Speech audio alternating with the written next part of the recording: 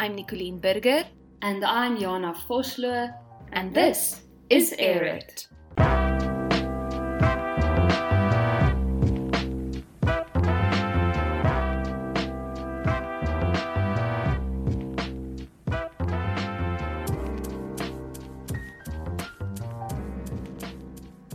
Welcome to another episode of Air It Podcast, the podcast where an artist and a philosopher meet to share ideas about the world.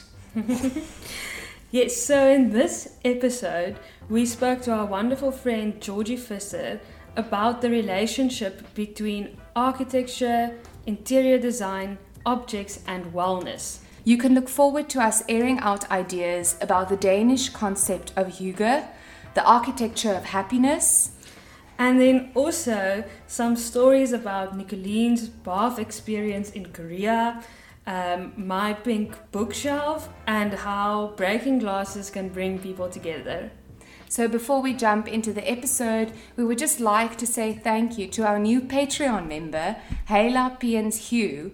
We are very, very grateful for your contribution. And if you would like to find out how you can support Air It Podcast financially or otherwise, check the link in our bio. And then lastly, we also have some very exciting news. We want to welcome our latest team member, Margot Loubser. She will be our square designer. So you can look forward to some fresh layouts and visuals on our Instagram. So go check that out. And then also, if you would like to join our team at Air It, please reach out to us. All the info is in the link in our bio. And enjoy the episode.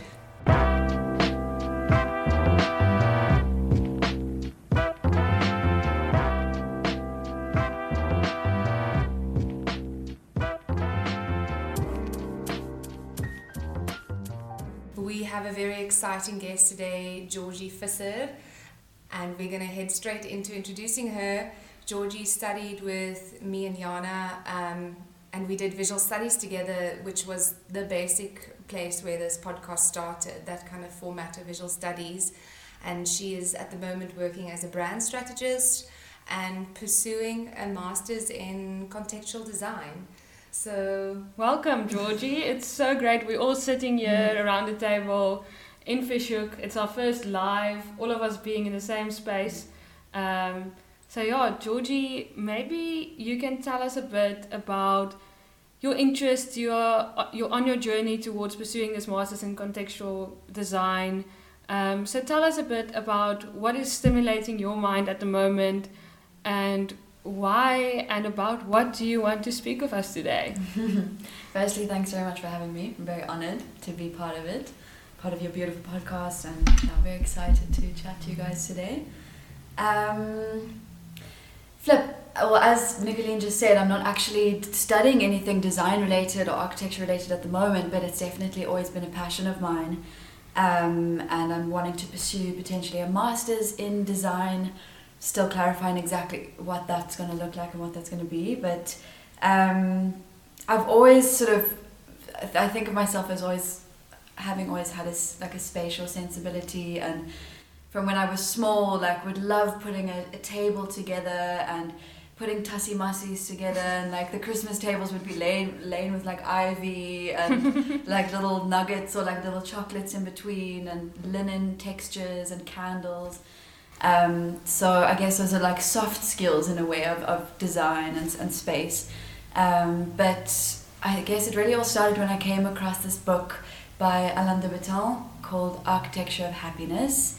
And yeah, I'm sure that his thoughts exist in the schools of architecture and interior design and feng shui, but he just articulated some key thoughts so beautifully, and it was the first time I'd ever heard of spaces or objects being spoken about in that way.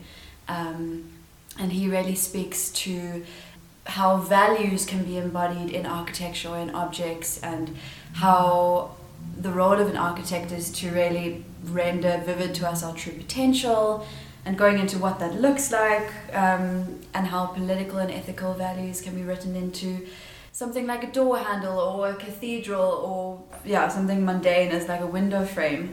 and how we read certain objects and spaces, and we'll get into a bit of semiotics. Jana will chat to that. He speaks a lot about beauty and how beautiful spaces, we see values or attributes in those spaces that reflect sort of the ideal human experience, or again who we would like to be, or a good life. So it all sounds very conceptual, but I just thought the way he put it was so beautiful and such an interesting way to think about the spaces we inhabit every day and the objects we use. And from then it's just been a journey of trying to lock down exactly what this is and what this would look like in terms of further studies or a job. It being sounding very philosophical, but I watched a episode on Ilse Crawford. The series is on Netflix. It's called Abstract. Lovely series, and she's got an episode there. And she runs a design studio called Studio Ilse in London. And she kind of expands a lot on the thoughts that were talked about in Architecture of Happiness. And I've sort of just come across a master's in contextual design, which also speaks to some of the thoughts that I found in that book. And I mean, I can go on chatting. I'm reading a book on Hygge at the moment, and I've looked at a book on materials and meaning and materiality and all of that. But we can get in more to that, but that's sort of just a brief background to the journey. So this intuitive soft skill for design definitely reflects in Georgie's personal space. There's an intentionality with which you create spaces and arrange objects in spaces, and also you can see that all of the objects you choose in your space comes from this background of really considering what are the things we invite into our private spaces and how does that inform our lives. So Jana, Georgie alluded to this word semiotics. Will you take us into a bit of background on how we read objects, which is also something she mentioned? Yeah. Earlier I was trying to think of a name for like a segment where we quickly do a kind of philosophy one-on-one rundown of how these ideas were formed. So if you as listeners have a creative idea for what we can call our little philosophy segment on Air It, let us know. Yeah. But for now, I just also have to attest to Georgie's apartment and the way in which I just have this memory of her grandmother's. She brought this beautiful green glasses of her grandmother to one of our beach swims in Cape Town, and everyone else is drinking from like plastic cups, but we had these beautiful, I don't know if it's crystal or what it was. Like a wine glass. A wine, and so like I always think about Georgie and those objects, and that frames kind of our inquiry for today on architecture and design and spaces and its connection to well-being. Mm. The last time I thought about these things, it was probably in third year when we studied post-structuralism and postmodernism. And it's good to kind of lean into the history of this thought pattern. People in one of the parts of philosophy also called aesthetics, the appreciation of beauty. We spoke about that in our mini-sode. So just to trace some of these key ideas, but also I'm not a specialist in this field, so it's going to be really rough. And if there's a post-structuralist philosopher listening, then please cover your ears. Cover your ears. So firstly, I think it's important just for listeners to quickly make the distinction between modernism and postmodernism, because there's a lot of confusing terms. We also have structuralism, post-structuralism.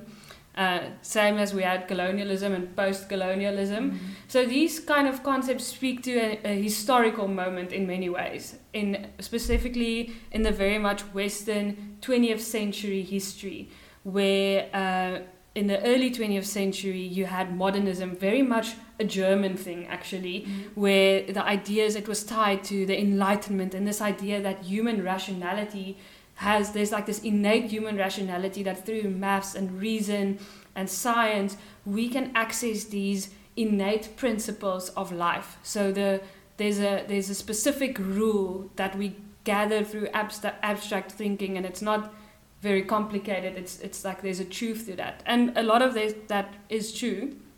But then the post-structuralists, and especially after the wars happen, it always goes back to the world wars, where things were not as clear-cut as just these innate principles, because all of a sudden all of the chaotic remnants of the Second World War, and people started really questioning their ways of being and living on a more existential level as well. And there, the post-structuralist and the postmodernist aim to kind of, it's almost the same thing but from a different angle. So they aim to provide a critical position on this, where they moved away from like realism to more abstract things where meaning is a bit more, there's more multiple understandings of the things that give meaning to our lives.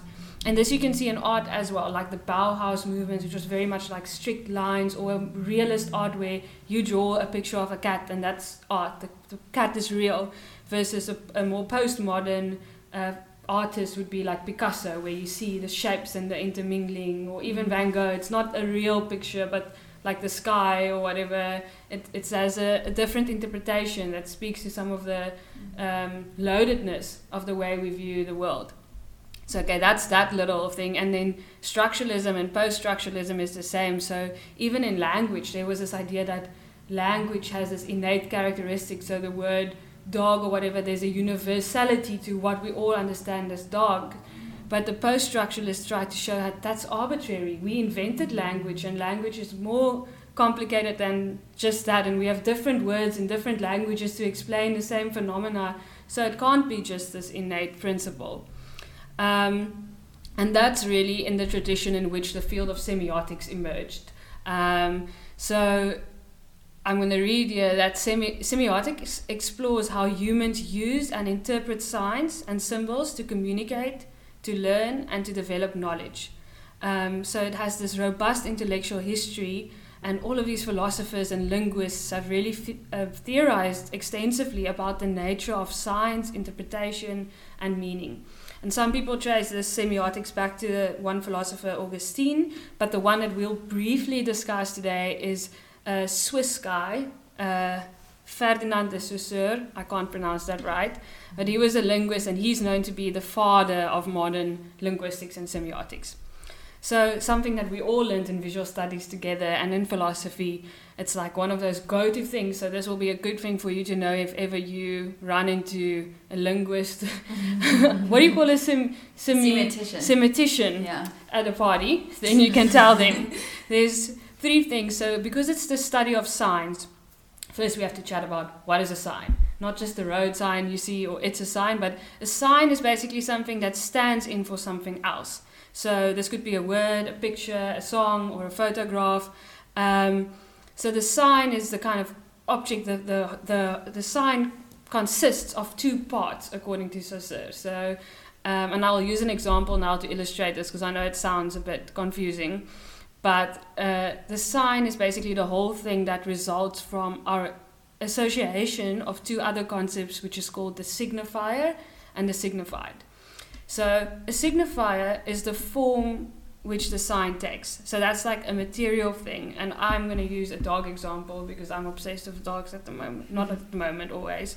So say now we read on a page the word Cocker Spaniel. Or on my Instagram feed, which is basically just on my search thing, is just lots of Cocker Spaniels. That's a sign. Even like an old British colonial painting of a Cocker Spaniel with the Queen and lots of guns is also a sign. And then the signified is the thing or idea that the person is communicating or trying to evoke through the signifier. So, for example, my desire for comfort and companionship that I now so desperately attach to a Cocker Spaniel, so that when I walk in the Vaal Park on the street and I see a Cocker Spaniel and I go and I pet it and I have to talk to the owner, it's not necessarily just about the physical being of Cocker Spaniels, but there's something that it signifies for me, maybe a certain longing or some deeper feelings that I don't have to talk about on this platform. But so there we have kind of the difference between the sign. So whenever we see an object or a word, it has both of these entangled in it. It's both what it signifies and what the signified is. So that's a short overview of the kind of philosophical theory that will guide our conversation today. Yeah, and so now I want to ask Georgie the question that kind of came out of your journey with this soft skill for design and spaces and objects, and this understanding of how we essentially project meaning onto objects and spaces. Our question for today is, what is the relationship between architecture, design, and well-being? So how do you understand spaces and objects, and how we understand these signs, these things that are in our life, and how it informs well-being? You can take that into any direction. Just come and you guys should jump in. Where to start? I think on your whole talk about signs and semiotics, Ilse Crawford says that we read objects and we read spaces in very complex ways, and it's the designer's job to sort of take into account that we are constantly reading spaces through our senses, through sight, touch, smell, feeling and textures, and that it's the project of a designer to critically think about those. Also, Ilse Crawford's big project is to she says that we predominantly, or our current culture very much is preoccupied with visual representation and aesthetics, and a lot of people think that interior design is purely just that, but she's trying to sort of focus on the fact that we experience spaces and objects through the body, and she's got a beautiful example of something like bathing, which happens all over the world, and there's a long history in how different cultures bathe, and how being in a bath or in a sauna or in a bathing room that you get in Budapest grounds us physically, and brings us back to nature and our physicality, and being in a warm or a cool environment in terms of water that's around you, and it slows us down. It allows us to be vulnerable in the space. Exactly. As well. Yeah. Vulnerable because you're mostly naked in these spaces, but it's a very controlled vulnerability because you are. It's not like you're outside in a dam and it's storming. It's like you're in a beautiful space with maybe lighting and candles, and you feel quite secure and safe, but you're also able to be vulnerable in that space. So she speaks a lot to that, and how we can think about well-being in terms of the senses, and how we should design for the senses. And then the masters in contextual design, which is at the Design Academy in Eindhoven, and she's got a faculty that she runs there called Man and Wellbeing. But they speak about the fact that design can really shape our lives and shape our experiences, and it can be a catalyst for social change, and it can shape the way we behave and what rituals happen in a space, or what rituals happen with certain objects. So viewing design from that point of view, a designer should always ask the question, in what world do I want to live in, or in what world does the person I'm designing for want to live in? So taking the person you're designing for and the person's life, the life that's lived in the space, into account, that's super important. And some questions that I read the blurb on this course, and some questions that come out, and it's very much from the Architecture of Happiness, is what morality hides in the aesthetics of this building, or what experience is invited by this design, what views, what you can sort of get an idea of what the designer's views are on people, on humanity in a space,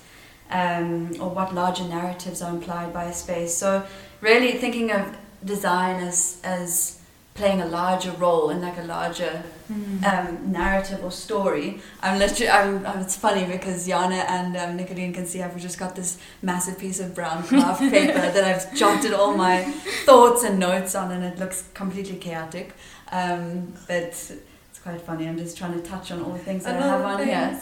But something that I can jump off of from what you said is that in our 3rd episode of season 1 we spoke very much about how the design of spaces can influence structures of power, and we're not going to speak on power and discipline today, but that's just also a very clear source on how we can illustrate this understanding that the way we build spaces relate into our life in most of the time an unconscious way. So we're moving around these spaces and we don't realize how they're inhibiting us in certain ways or making other things possible, so that a way that a window frame frames the world from inside a building to outside a building can actually influence the way that you feel when you're in that building versus when you can't see out of the windows, or there's prison bars in front of the windows, like all these kind of things where we're not really always aware of how everything around us is either allowing us to do something or not allowing us to do something. Yeah. And that's what also that stands out for me about that morality bit of the spaces, where the thing about the ethics and the morality is that there is really this tension between, you know, what does not contribute to well-being or behaving well towards the others in our lives. And I haven't finished The Architecture of Happiness, but I've read some of it. And I saw also like what Alain de Botton says, where he's like, what does a couple's argument over the style of a couch say about their relationship? Or, you know, so there's these things in the way we attach to objects that exposes something about the way we relate to each other, and now it's kind of projected on those objects. And I know he also speaks about certain buildings and certain things, how it really captures a moment of our society's moral understanding of the time. And he's got a beautiful thought where he says that we're drawn to objects that have the values that we lack in ourselves. And if you think about objects in terms of values, and you think about the lines and the curves, or even in a space, the different sort of signs that you read in a space, and think about the values that are embedded in those and why we are drawn to.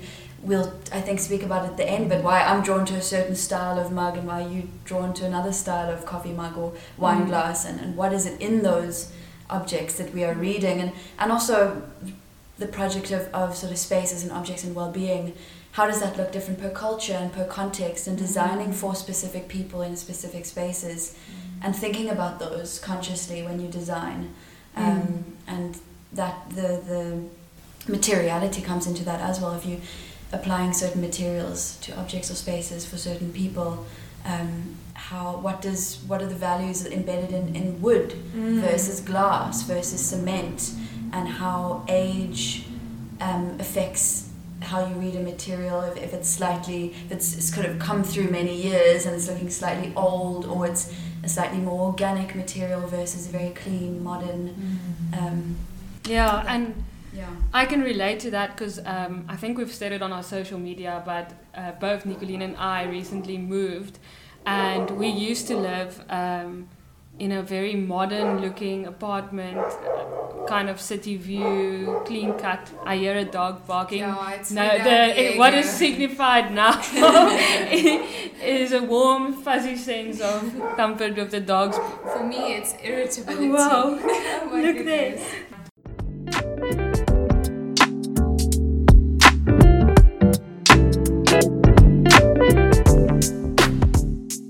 I've seen on our social media that both Nicoline and I recently moved, and both of our moves had a contrasting space. So our previous apartment was way more modern materials, a kind of classic grey and very sleek textures, overlooking the city, thick but clear windows. And now we moved to Obs in like an old house with wooden floors and high ceilings, and it cracks and you hear the sounds. And it's the same with Nicoline. They lived in Obs, and now we are where we're sitting now. We all work from home, so we sat in front of our screens all day, but the house was surrounded by a vibroquine wall, and we looked into other buildings. We didn't have a view, and now our house is sitting on the mountain, and we can look out into the landscape, and that has significantly changed our emotional well-being. And it's made working from home way more sustainable, because there's this sense of openness and this sense of being out in the world, even though we're sitting at home working from one spot. So you feel more connected to the spaces around you when you're able to look out or... And it's the same with because our reason for moving was also working from home. I think it's really changing the way we build our homes and our offices, because now I have a little like small private office, and in reflecting on our move, like a lot of my focus was on making that the space of the office was really important to me. And I'm not necessarily, as Georgie, always so inclined on that level of like obsession with, not obsession, that's not an obsession, it's a good thing. But I mean, I was really a little bit obsessive about the space. And the one example that I'm thinking now with also that morality tension, that values and different with my partner, was where he has this bookshelf that he bought like in game, like when he was basically living on his own, and it was one of the first pieces of furniture that he ever purchased. But it's like basically that like fake wood vibe, the one with all the little compartments that you basically see everywhere from like 3 years ago. And then I had to convince him that I want to paint, because it is his possession, but we didn't have space for it in our room. So I was like, I'm taking this to the office and I'm going to paint it pink, which it's not my favorite color, but because of Nicoline, actually, her art has this dirty pink. And Nicoline used to tell me how it was an uncomfortable color for her, and it's also an uncomfortable color for me. But then through Nicoline's art, had this like weird feminist / personal, it signifies something else to me now, the color pink, than what it did before. And I wanted that feeling in my office, and I had to paint this bookshelf pink. I just knew I had to. And now I had to convince my partner that this bookshelf has to become pink, and he was completely unsupportive at first, because hope he's not listening now, but for him the function, and it destroyed the original functionality of you are going to basically ruin the thing that we purchased that was designed in a particular way. So there you almost see that modernist postmodernist tension in my own in our relationship was all embedded onto this bookshelf, which luckily I can confirm is now pink with lots of objects on it, and I love it. But yeah, that also got me thinking a lot about those values that we put on and why we insist, and it's in our daily lives. Yeah, for sure. Leon, I wanted to ask you about the concept of designing for the senses, because I think what also comes through is that we experience well-being in different ways, and like Jana said, in the modernist age, things were very logical, very so what is the difference between designing with logic and designing for the senses, and how does that relate differently into design? How would you describe designing for the senses? I think it's just about being very conscious about who you're designing for, and as we've been speaking about, the values that you want to embed in the space or the design for who. And it's taking things into account that are more than just aesthetic. I think that's really what designing for the senses is. It's not just thinking about how something is visually represented or rendered.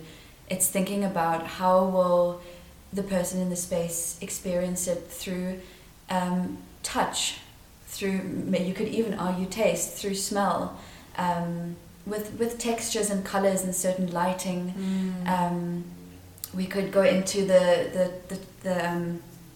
the Danish word for well-being or coziness or togetherness, hygge, and that speaks a lot to certain textures in spaces that sort of evoke a feeling of well-being.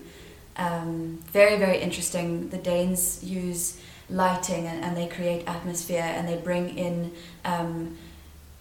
like warm drinks, so it's a lot about pleasure of taste, and things like cakes and croissant, all those nice things add to the feeling of hygge. And it's also about being together with close friends, and they say that cuddling actually releases oxytocin, but hygge, like being together in a small group of friends where you feel very safe and secure, that also releases the same sort of hormones that you get when you actually are physically touching someone, even though in a space you're not necessarily always physically touching each other. But Georgie is gesturing to us now because we are sitting on Moroccan scatter cushions on the floor. And I'm literally going to start eating one of these nice chocolate chip cookies that is also evoking a sense of hygge. Maybe we should break it. Do you want some? I've had one, you go for that. Do you want some? A little bit. But what I'm also this is very hygge. Yeah, we are now. The crumbs are on our textures. We are sitting here. It smells nice. We're sitting on the floor, surrounded by friends, and we're sitting on a carpet, which is also relating to what you're saying about texture. Because when we moved into this house, we decided that the room we're sitting in now, we're going to use as a session room for yoga and breath work and all these kind of things that add to balance and well-being, healthy kind of practices. And aesthetically, we chose to put this carpet on top of the carpet that's in the room, and it has a beautiful pattern and lovely colors kind of picks up all the colors of the art and the things we have in the room. But if you roll around on this carpet when you're doing yoga, it's quite scratchy. So now we made the decision aesthetically, but it's not supportive of hygge at all, because you come and sit here and it doesn't feel comfortable. So that can also allude to sometimes making a decision visually, like you said, like we're very visually inclined. So you see a carpet, I'm thinking about carpets now. Jana bought a carpet the other day. It looked stunning online. They sent it, and the texture was this suede texture. So when you walk over it, all the texture's captured on the carpet. So it looks like dirty, but it's not. It's just like been disrupted. Yeah. Like sequins that you flip the one side, the color changed completely, and I returned it because texture. Yeah, the texture trumped the aesthetic appeal of it in a way that made me uncomfortable. I mean, we can't ignore how important aesthetics are as well, but I think because we live in such a visual world, these designers are sort of going, just being conscious of all the other senses that can really ground you in a space and contribute to a sense of well-being. And I think the project now for modern designers is to kind of challenge the market's sort of infinite urge to produce just for the sake of production and purely for the sake of aesthetics. And it's about producing for certain values and a certain world that we want to live in, and that has implications for the environment and the people that make the products and the people that use the products. So across the whole, so if you look at it in a holistic sense, across the whole production line of a product or a space being made or the materials being used. So there the consciousness doesn't only come in with being conscious for who you're designing and for what purpose you're designing, it's also consciousness of how you are producing this. Exactly. Yeah, and why you are producing it so that you don't overproduce things. And we're living in a world where we've got so much sort of stuff that just pollutes, pointless stuff that just we've been sold that we need, but actually it's not actually serving a valuable purpose in our lives. And it's the same with how like you don't always want to live in a magazine cover home because it doesn't have that hygge, that gezelligheid of like what it invites in the space, because it can just seem like unapproachable or it's almost too perfect to live in. So sometimes the aesthetic vision is interrupted by what promotes a good conversation or the fact that you can spill a bit of your Milo on the couch and I'm talking to myself because I always spill Milo on the couch. And what's lovely, just before you speak, in hygge it's all about equality and togetherness and everyone sharing the airtime and another in the hygge manifesto, it's like 10 things that make a hygge space. It's like it's called Truce, and it's basically no drama. So you're not going to go into deep sort of political things that might divide the people you're with, but it's about all being on the same playing field and all sharing some airtime and not feeling sort of uncomfortable or divided. So it's just an interesting. We do love our philosophical debates. That's an idea that I guess Nicoline and I might love to challenge in some ways, but also we challenge it just generally in spaces, because I feel like often when I get into spaces we tend to steer the conversation into a deeper field that most people are not necessarily as comfortable with. It is quite cool to have this understanding that in certain spaces we speak about and keep the conversation so that people feel included and and not challenged and together and not challenged in all of their ways, because we look at debate as something stimulating and exciting that brings us together, but it can also make people uncomfortable if that's not. Imagine if we go into a Danish home and just start speaking about whatever we want to. It's not a agreed upon kind of way of being in that space. So that's also maybe where it's context specific, because for me and Nicoline, hygge might be when we record a very political podcast and there's something happening and there's connection and there's togetherness, but it's also that awareness, that consciousness doesn't, that's where the consciousness to the objects is also the consciousness to each other for sure. In knowing that space. So that's really interesting.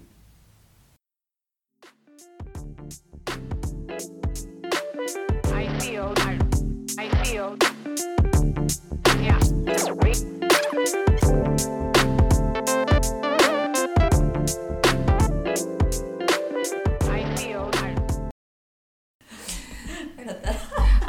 saw another quote by Alain de Yeah, you Botton said that that was really beautiful. stimulated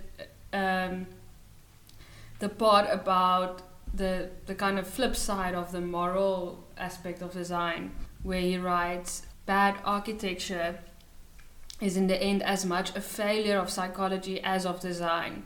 It is an example expressed through materials of the same tendencies which in other domains will lead us to marry the wrong people, choose inappropriate jobs and book unsuccessful holidays. The tendency not to understand who we are and what will satisfy us. So there's also that thing about the consciousness bit that comes in with almost it's a deep reflection that our objects can prompt about us. For sure. And you speaking about, I mean, not everyone has a spatial sensibility. Everyone's got different skills and different things that they are interested in and drawn to. This is why we need designers to sort of be thinking consciously about these things. Otherwise, we said before, the world would pretty much go to shit. Everyone would be probably struggling with mental health issues, and if things weren't consciously designed. I think that's why it's important to consider this, because there might be people currently struggling with well-being and mental illnesses, and it might be because of the spaces that they live in, which is I found it very fascinating when you said that we're drawn to objects that have values that we lack. So in other words, then I'm feeling cold, so I take a cup to put something hot in because I can't hold the liquid in my hands, but I want to drink the hot stuff. Is that the kind of... It could be exactly that. I mean, if you think about two different styles of, say, we take a chair, and you can get a chair that's more curvy and it's a little bit more decorative, and it's got sort of the wooden, what would you call it, cane, sort of spirals, and it's round and it's got a cushion on. If you think about the values that chair embodies, it's a playfulness, it's a frivolity, a creativity. Versus if you take a chair, say a modernist chair, that's very much sort of straight legs, square, simple back, no cushion, wood. What sort of values does that chair embody? And that's more of a logic and a sort of more formal. And everyone reads these objects differently. You may see that chair and think something else. And Alain de Botton says we surround ourselves by the objects that sort of articulate these things that we feel like we lack in ourselves. Or interestingly, he says that beautiful objects or spaces are a material articulation of certain of our ideas of a good life, or the most beautiful objects sort of embody the most attractive attributes that we see in humans or animals. And it's just interesting to think about that in terms of, that's his take on beauty. Everyone's got it. Yeah, that's just one. It's interesting to me that he makes this connection between beauty and happiness. And I mean, if you look at those birds that collect beautiful things, humans are the same. We collect beautiful things. We like beautiful things. But that he makes such a clear link between beauty and happiness, and how when something is beautiful, something can make you more happy. And I remember this case study now that they did. I can't remember the specifics, but we'll search it and put it somewhere afterwards. But where they took the two streets in a very violent neighborhood, and they cleaned every week. They cleaned the one street, and they put flower pots, and they painted the wind, like what you call it, kusine, door frames and the doors, and every week they made it beautiful, and then the entire community in that street spirits lifted, and they all started becoming part of the project of making it beautiful because it changed something in them.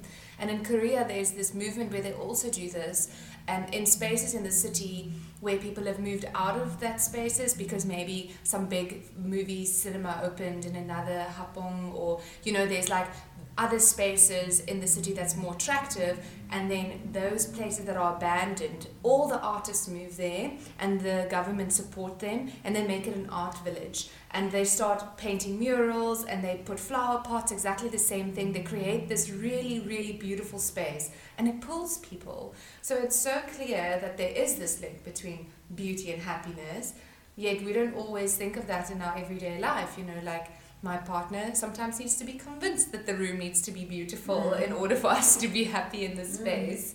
Yeah. And interesting, he also speaks about cathedrals and big bridges and big architectural sort of design feats as us also being drawn to those in a sense, because they have these, they basically can withstand life-destroying forces of wind and rain, and we're also drawn to those sort of structures because they almost seem to be able to outlive, or they are immortal in a sense. In our humanly world of being mortal, they seem slightly able to withstand all of these forces. So it's another thought, beauty, and then also things that are very strong and like big, awe-inspiring, just because they can stand there for years and years. Yeah. And even that, if you think about traveling and how, especially in Europe, how the churches is the one thing. Like I'm now thinking of the Sagrada de Familia in Barcelona, and how people who might say otherwise, like I'm not really interested,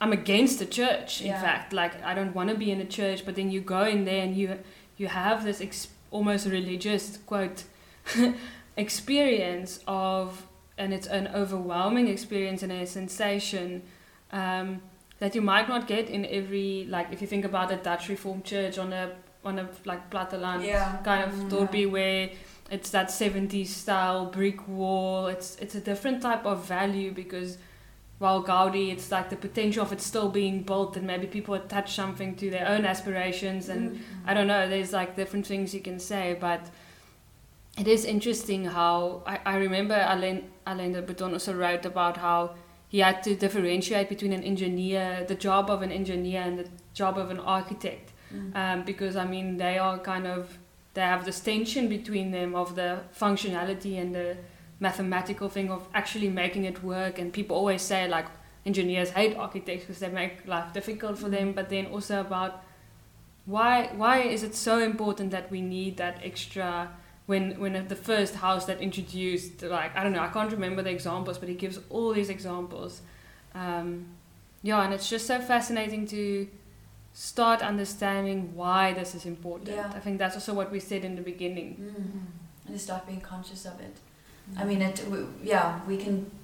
we've spoken very conceptually and very philosophically about spaces and objects, but actually relating it to your everythings that is in the backdrop of your life every day, and what, so as you could speak about a certain drinking glass that promotes a sense of well-being, or a certain chair, or the roundness to an object that gives you a feeling of warmth or comfort, or the texture, or a textured mug, which I love. What's your favorite mug? Let's talk about that. Shall we chat about it? It got me, the reason why I brought up mugs is it got me thinking, I think I've told you guys this before, but at home, so my family's home, we've mostly got plain white mugs.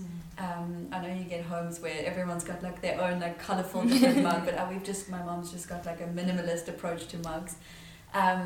So both white mugs, but the one slightly different shapes. The one is a little bit more modern and it's got a square look to it, and the handle is slightly more square as well. And then there's another mug that's got a heavier base, and it's got a slight sort of upturn on the rim, and then a very round handle, and I'm immediately drawn to the one that's more rounded, and it just got me thinking. Very interesting. I mean, they're so similar and they're both white.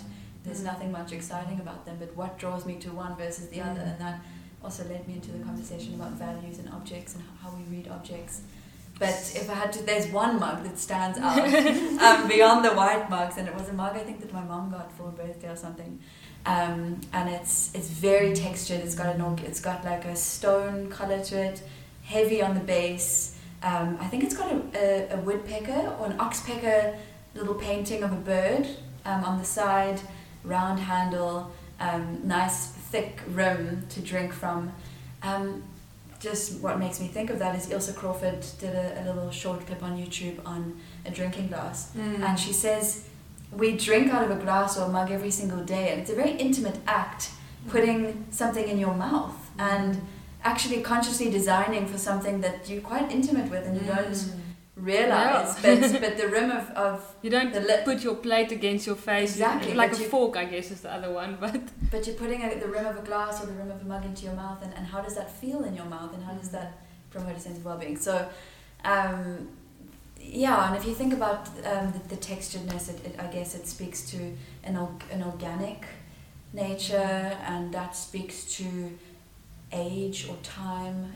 It not just being newly made, but it speaks to maybe, and that's quite grounding, I think, if something feels slightly old. Maybe that's why we're drawn to all of these vintage or older objects, because it's sort of withstood an amount of time. I also feel like a lot of the vintage things that I like are made in a different way, so they also feel like they're going to last longer. They have lasted all this time, so the difference between a glass that's, I don't know, slightly plasticky glass, you know, like sometimes you get a glass and it just feels not as nice and fancy, and then you get an older glass and you can see that it was maybe not as mass produced, I think, as well. So there's a uniqueness in older things as well, because I mean, I have a tea set and maybe half of the tea set has been broken, and now I have only a few of them left, and I'm not going to get it anywhere else.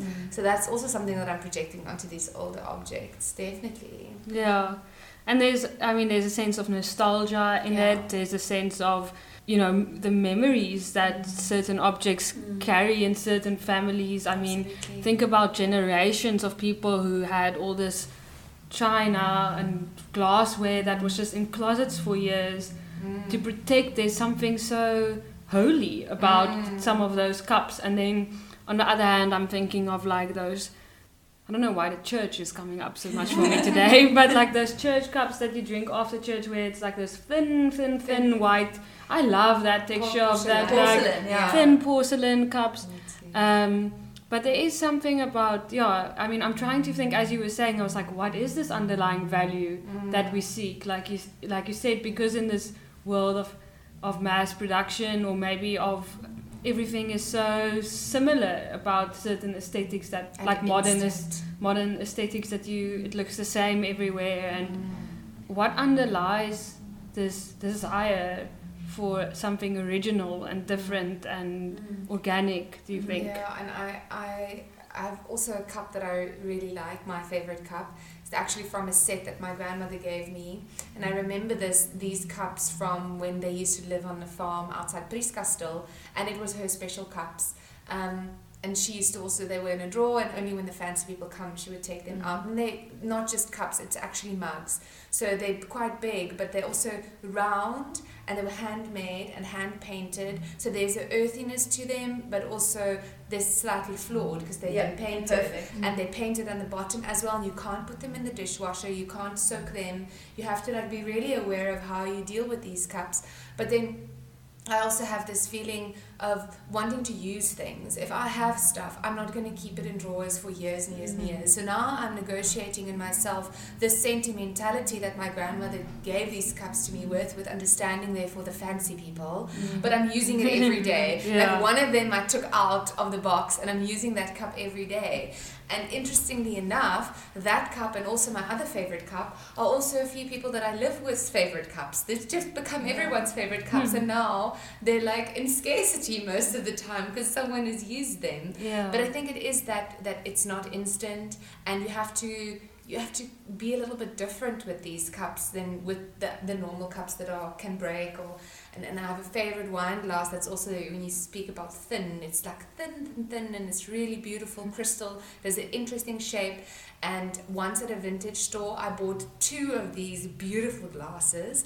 And because they're so thin, they make like a very high-pitched sound. And Thabo and Jana figured out that you can break a glass with your voice if you sing on the frequency of the sound.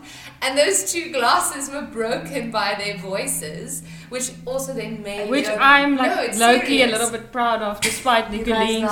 So we broke her. But the thing is...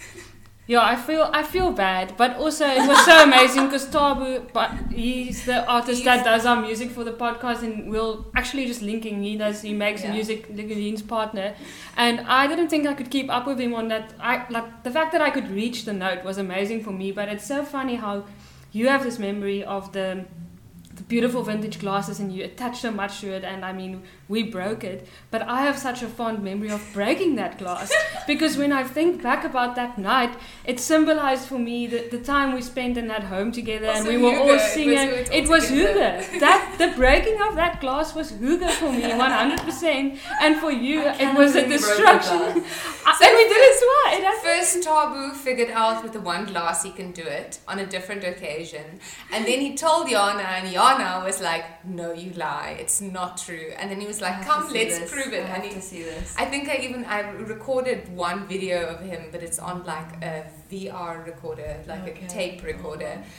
Where he breaks this glass. So my memory of this glass was, it's a beautiful glass I bought for steel at a vintage shop, and Tabu remembered that he broke the first one and then broke the second one with Yana in an experience of Hugo. Definitely. We should cheers to that next time. But also like what was I? I was thinking about like the Greek tradition of like breaking the plates as well. So there's also something of like, that's probably also a cultural experience of Hugo with I'm not sure about what it all symbolizes, but there is something of the keeping and the breaking, and that almost on a metaphorical level for me brings that morality point back in it again. How Because my different. grandmother is very disturbed by the fact that they break in Greek. She doesn't go to Greek restaurants because of the breaking of the plates. It's like too unsettling, it's not part of culture. Or like mosaic. My mother-in-law always takes broken glasses and she makes objects with them. So for her, it's again,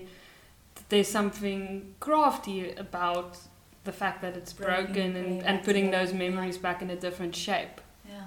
In Japan, I know of this gebruik, custom, that if something breaks, you stick it back together, but then you paint the cracks with gold, and it gives it new meaning, so that you know that this object was broken and repaired, but the magic is in the reparation of it. And then something else that also came to mind was when I went to Korea. It was my first encounter with bathing in public spaces, and I remember they also call it saunas, but it is the Korean bathhouses, so there is sauna spaces. But this one sauna was just so incredible because we went into the mountain, we drove far into the countryside and went into the mountain, so it was only locals and people that come there for their weekend experience. And it's whole families that come for the entire day for bathing. And then you put on this special suit. It almost looks like a prison suit here, where it's like orange. You put this special bathing clothes on and these special flip-flops. And my friend showed me a way how you tie your towel around your head so it looks like little ears. So it's like very cute. And you're going to relax now. And then you go to bath first. And it was an amazing experience to see all these female bodies so comfortable, chatting and scrubbing and like scrubbing each other, and it's so casual and so Hugo also, because everyone together. And then there's this circle that I went to where they had a fire pit in the middle, and then you do a yoni steam, which is essentially putting coals under a box, and then you sit on it and you steam your vagina. And then all the older women, it was actually like a circle for older women, but they took me in because I'm a Westerner and people wanted to meet, not really Westerner, but that's what they thought. They wanted to meet me, and they told me stare into the fire. And I was like, what? And said, no, it's good for your eyes and it's good for blood circulation and all of that. And that feeling of sitting around the fire has taken a completely different meaning for me now, after that experience, from how we experienced sitting around the campfire and playing music, which I didn't really experience in Korea ever. That was like the only kind of sitting around it. And then the saunas, these clay houses, they're beautiful and the texture's so stunning because it's like clay. And then they have 7 houses in a row, and then they make a fire in a different house every week or every month. They move the fire. So then the closest to the fire is the hottest, and you go inside and it has dim light and everyone's wearing this orange, and you lie on this wooden pallets in this house. And my friend told me to put my legs up against the wall, and I just remember this feeling of the mud and the clay under my feet. Amazing. And this silence, because you go in and meditate essentially. And it was an incredible experience. And then the last room we went to was big pink salt crystals, and you lie on top of it. The floor heats the crystals underneath, and you lie on it, and then you pack the crystals on your body where you have pain.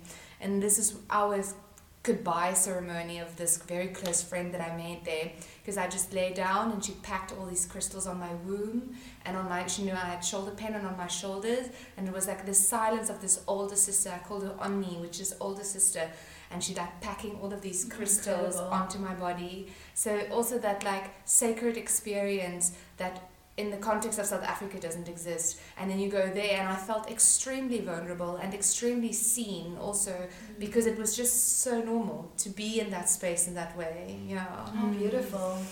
Yeah, and like also it would be interesting, like we've spoken about hygge, we spoke about, you said it relates to the Dutch word gezellig.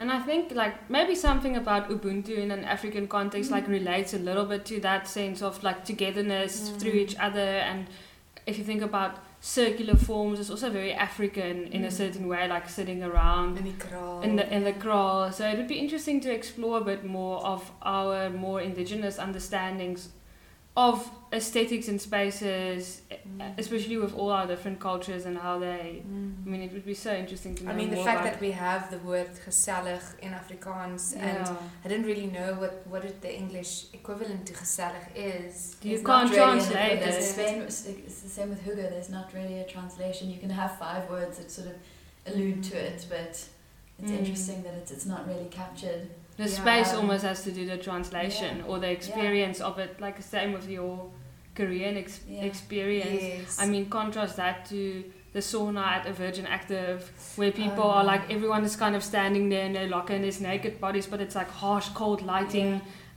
When you were saying that, I was like, that's that awkward memory. That's maybe a space that's not promoting well-being, and it's weird. It's like flippin' awkward if you have to undress in a it doesn't feel like a cleansing or renewing kind of ritual, or like celebrating with your body, because you're almost like in this weird, have the towel and you have to undress in a weird awkward means. Some people are very open, but then that also makes other people awkward, so there's not a communal.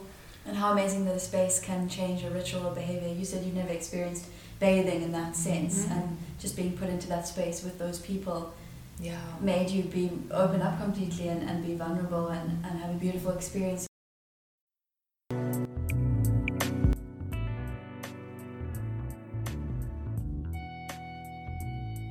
This exercise, almost like a big part of this podcast, is also just practicing that consciousness. Even by speaking about our objects, we were able to relate to them in a different way. So I think it's a nice exercise that you can do when you don't have to go out and buy certain objects, but just consider the relationship we have. Think about why you're drawn to certain objects that you use every day.